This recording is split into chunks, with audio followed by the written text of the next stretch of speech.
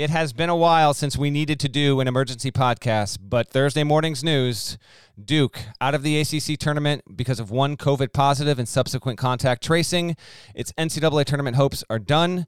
Duke will not be in the NCAA tournament for the first time since 1994. Had to hop on the horn with Parrish, who's in New York. Let's get to it. Emergency pod. Here we go. Hey there, it's Gary Parrish. It's Thursday, March 21st, 2021. Welcome back to the CBS Sports Eye on College Basketball podcast, where we sometimes discuss camel fighting, dodo birds, and leaky black. Matt Norlander is here with me, and big breaking news in the sport earlier today.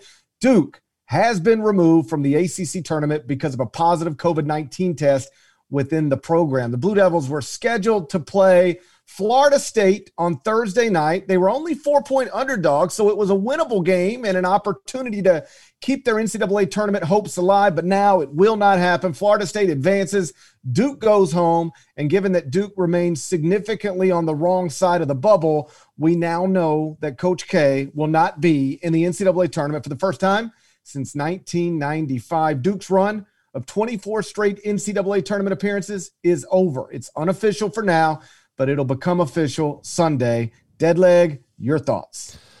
The timing is obviously wild, right, Parrish? It's March 11th. A year ago, March 11th was when the Rudy Gobert stuff happened. By no means am I saying history is repeating itself. It obviously isn't, although it has been interesting to see how the reaction to this has caused a little bit of freak out. I want to remind people that Duke is now the sixth team to have this happen to them.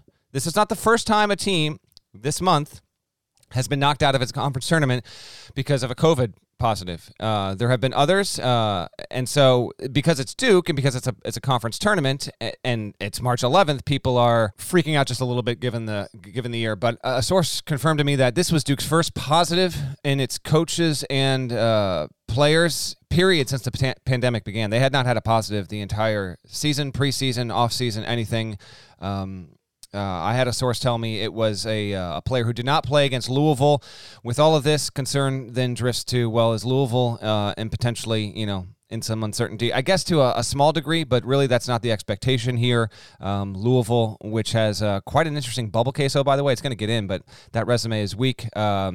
We'll see, what happens there. But there's no reason to believe that Louisville should be in jeopardy from an eligibility standpoint because of what happened with Duke. A reminder, for anyone that might be dipping in on this emergency podcast, and this might be your first podcast experience this month, just a couple quick reminders on all of this stuff, okay? Because I've seen some it's happening to Duke. Tournament starts next week. This is a situation that will not be repeated at the NCAA tournament for a couple of reasons, one of which you can read in my court report on Thursday. I literally lead with the technology that they are going to use to help stymie situations exactly like this. You cannot travel to Indianapolis unless you have 7 consecutive days worth of negative tests. Every single team that is in contention to make the NCAA tournament or has already qualified via automatic bid is testing every single day this week so that when Sunday comes, they can get on a plane or get on a bus and make their way to Indianapolis, and then they will continue to test daily thereafter. Will there be positives? Yes. Have we been talking about this since the preseason? Yes, of course. Is the Duke situation going to repeat itself once we get to the first round next week? The reason why I say no is that they are going to have the strictest of protocols to try and prevent this. They cannot 100% prevent it, obviously, but it was deemed on behalf of Duke, the health officials overseeing this, doctors, and the ACC, that because you had this one player test positive with subsequent contact tracing, and for the benefit of the ACC tournament and its integrity going forward, Duke would then be removed. We can talk about the season, however you want to go, GP, with that, but the one thing I've seen in the immediate 15 to 30 minutes after this Duke stuff has come out is, here we go again, what's this going to mean for the NCAA tournament? I don't think the likelihood of a team getting knocked out of the NCAA tournament the way that Duke has knocked itself out unintentionally here is high. It's not impossible, but the protocols, the technology, the contact tracing, all of it that's going to go into that, the NCAA is doing every possible imaginable thing to prevent this exact thing from happening. So this is a massive story because it's Duke. Everything connected to Duke is a massive story. But the truth is, without winning at least another game or two in the ACC tournament, Duke wasn't going to be in the NCAA tournament. So this isn't necessarily kicking Duke out of the tournament as much as it's removing Duke's opportunity to try to get into the tournament. Still a big story, but I think a much different story than if this were to happen to, say, Florida State or Virginia. So here's my question for you, because there's a lot of confusing stuff on Twitter about what this means, what it doesn't mean, as you have already noted. Let me throw this scenario at you, and you explain to people how it would be handled. This exact same situation comes up Sunday with Houston. Houston is clearly in the field as a 2 or a 3 seed. They could lose at any point in the AAC tournament. It does not matter. They're in the field. Houston, let's say they advance to the championship game of the AAC tournament. They're getting ready to play Wichita State. And 2 hours before tip-off, Houston confirms it has a positive test within the program, and contact tracing puts them in a situation where they aren't allowed to play the championship game of the AAC tournament. Now what?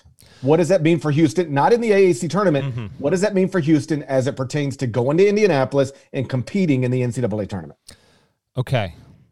If Houston is in that situation where it cannot play in the AAC tournament because of contact tracing, then the situation could repeat itself at that level. Again, the contact tracing is the big deal here. Not necessarily as many as the positive tests, which we always have to keep at the front of our mind here. We are still dealing with human beings contracting a novel coronavirus, and many people still don't have the vaccine in their bodies. So if that were to happen, the selection committee would not be able to put Houston into the field. If we get to Sunday and Houston's supposed to play in the AAC title game and we have the same kind of news drop with the Cougars, just as a pure hypothetical, obviously, with the Cougars as what happened with Duke, Houston would not be in the field. The committee would readjust the bracket. You would have then what would be the 69 team bump in and the bracket gets adjusted, et cetera, et cetera. But there is an important discrepancy to be made here.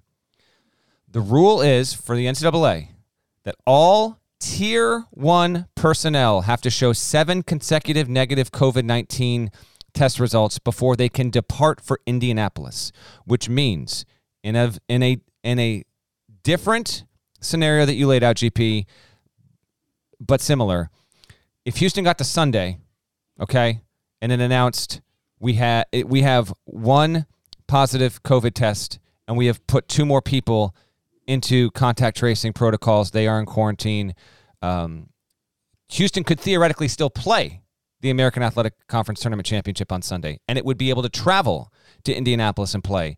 It's not that one test within your program in the next 3-4 days knocks out your entire team. That's not true. You can travel with 9 players, 3/4 of your coaching staff and support staff, and still be involved in the NCAA tournament. It all comes down to the contact tracing, and it's why what you're seeing with Duke and what we've seen with other smaller conference teams, the NCAA is trying its best to not have a situation where that is repeated on the ground there, and they're taking every possible social distancing, technology-aided, schedule-embedded advantage so that this does not happen, period, and they can say, all right, we're about to play our second round. This team has 2 COVID positive tests, but the Connexon tracing devices they've been wearing, the video that we've had, the contact tracers on the ground we've been using, they show with high confidence that 24 other people in the Tier 1 traveling party, they're not at risk of contact tracing. That's why I do not believe what's happened with Duke here is likely to repeat itself in Indianapolis. Not that it can't,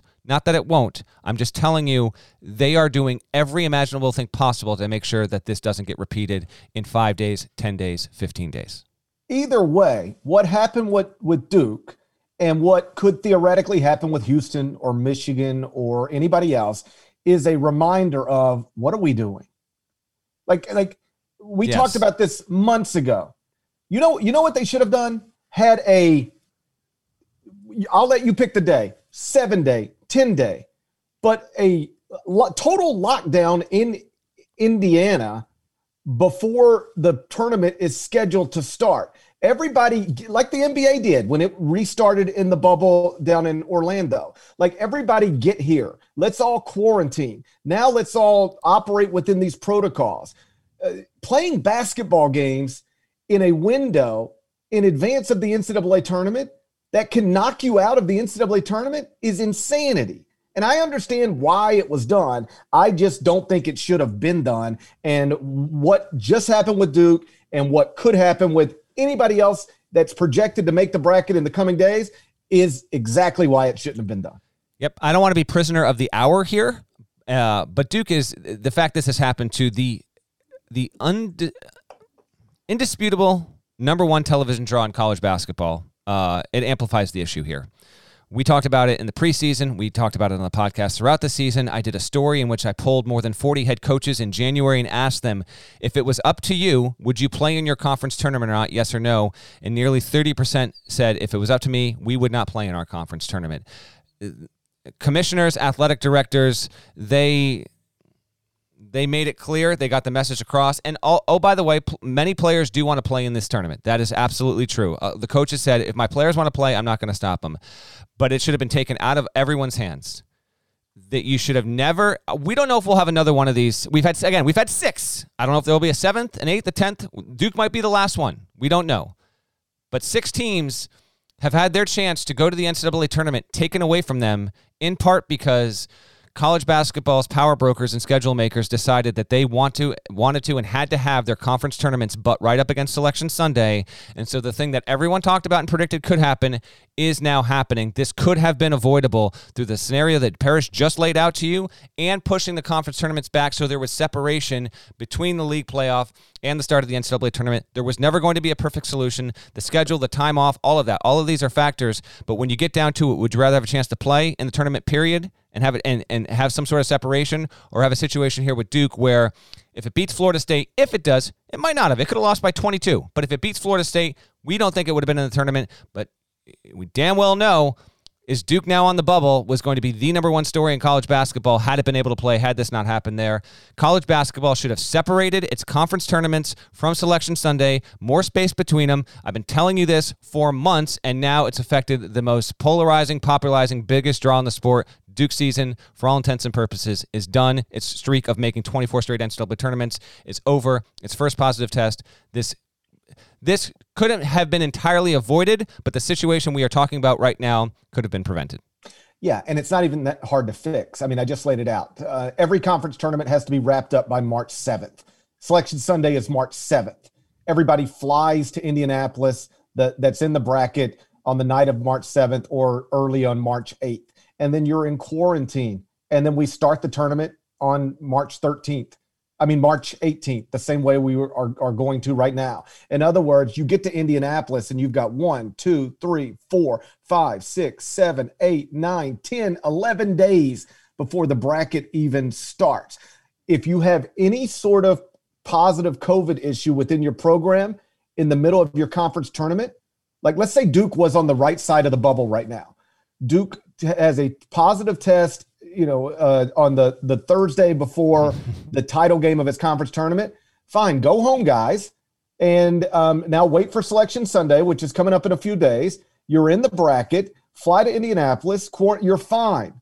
Nothing that could happen to you in your conference tournament would necessarily knock you out of the NCAA tournament, but we are in a situation right now, and my fingers are crossed that it doesn't happen because it would be cruel, but we are very much in a situation where a team could have COVID issues during its conference tournament and be eliminated from the NCAA tournament. That's not the case with Duke because Duke probably wasn't going to be in the NCAA tournament anyway.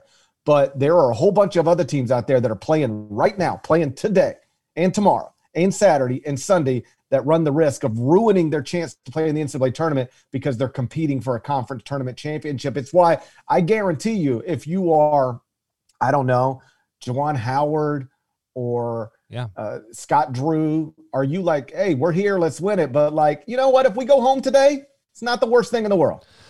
Without a doubt. I mean, when the news, I got a text from an assistant. I got a text from a high major assistant who's set to play in the NCAA tournament. That's actually factual though.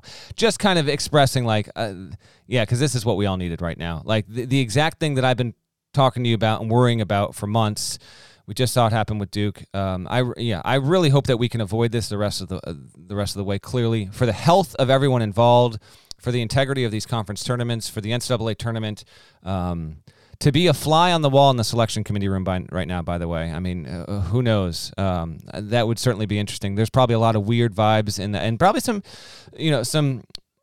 good conversation, some interesting recollection. Again, it is March 11th. A year ago today, Rudy Gobert tested positive. The NCAA tournament actually announced no fans would be at the NCAA tournament before that Gobert stuff went down. Tomorrow is actually the 1-year anniversary of the tournament getting canceled there. So again, the date that this lands on, I can understand if you got a little bit of uncomfortable deja vu, but to be clear, we're still heading towards Selection Sunday and all of that, but this stuff could have been avoided. So, hey, we had to hop on for a quick emergency pod. It had been a long time.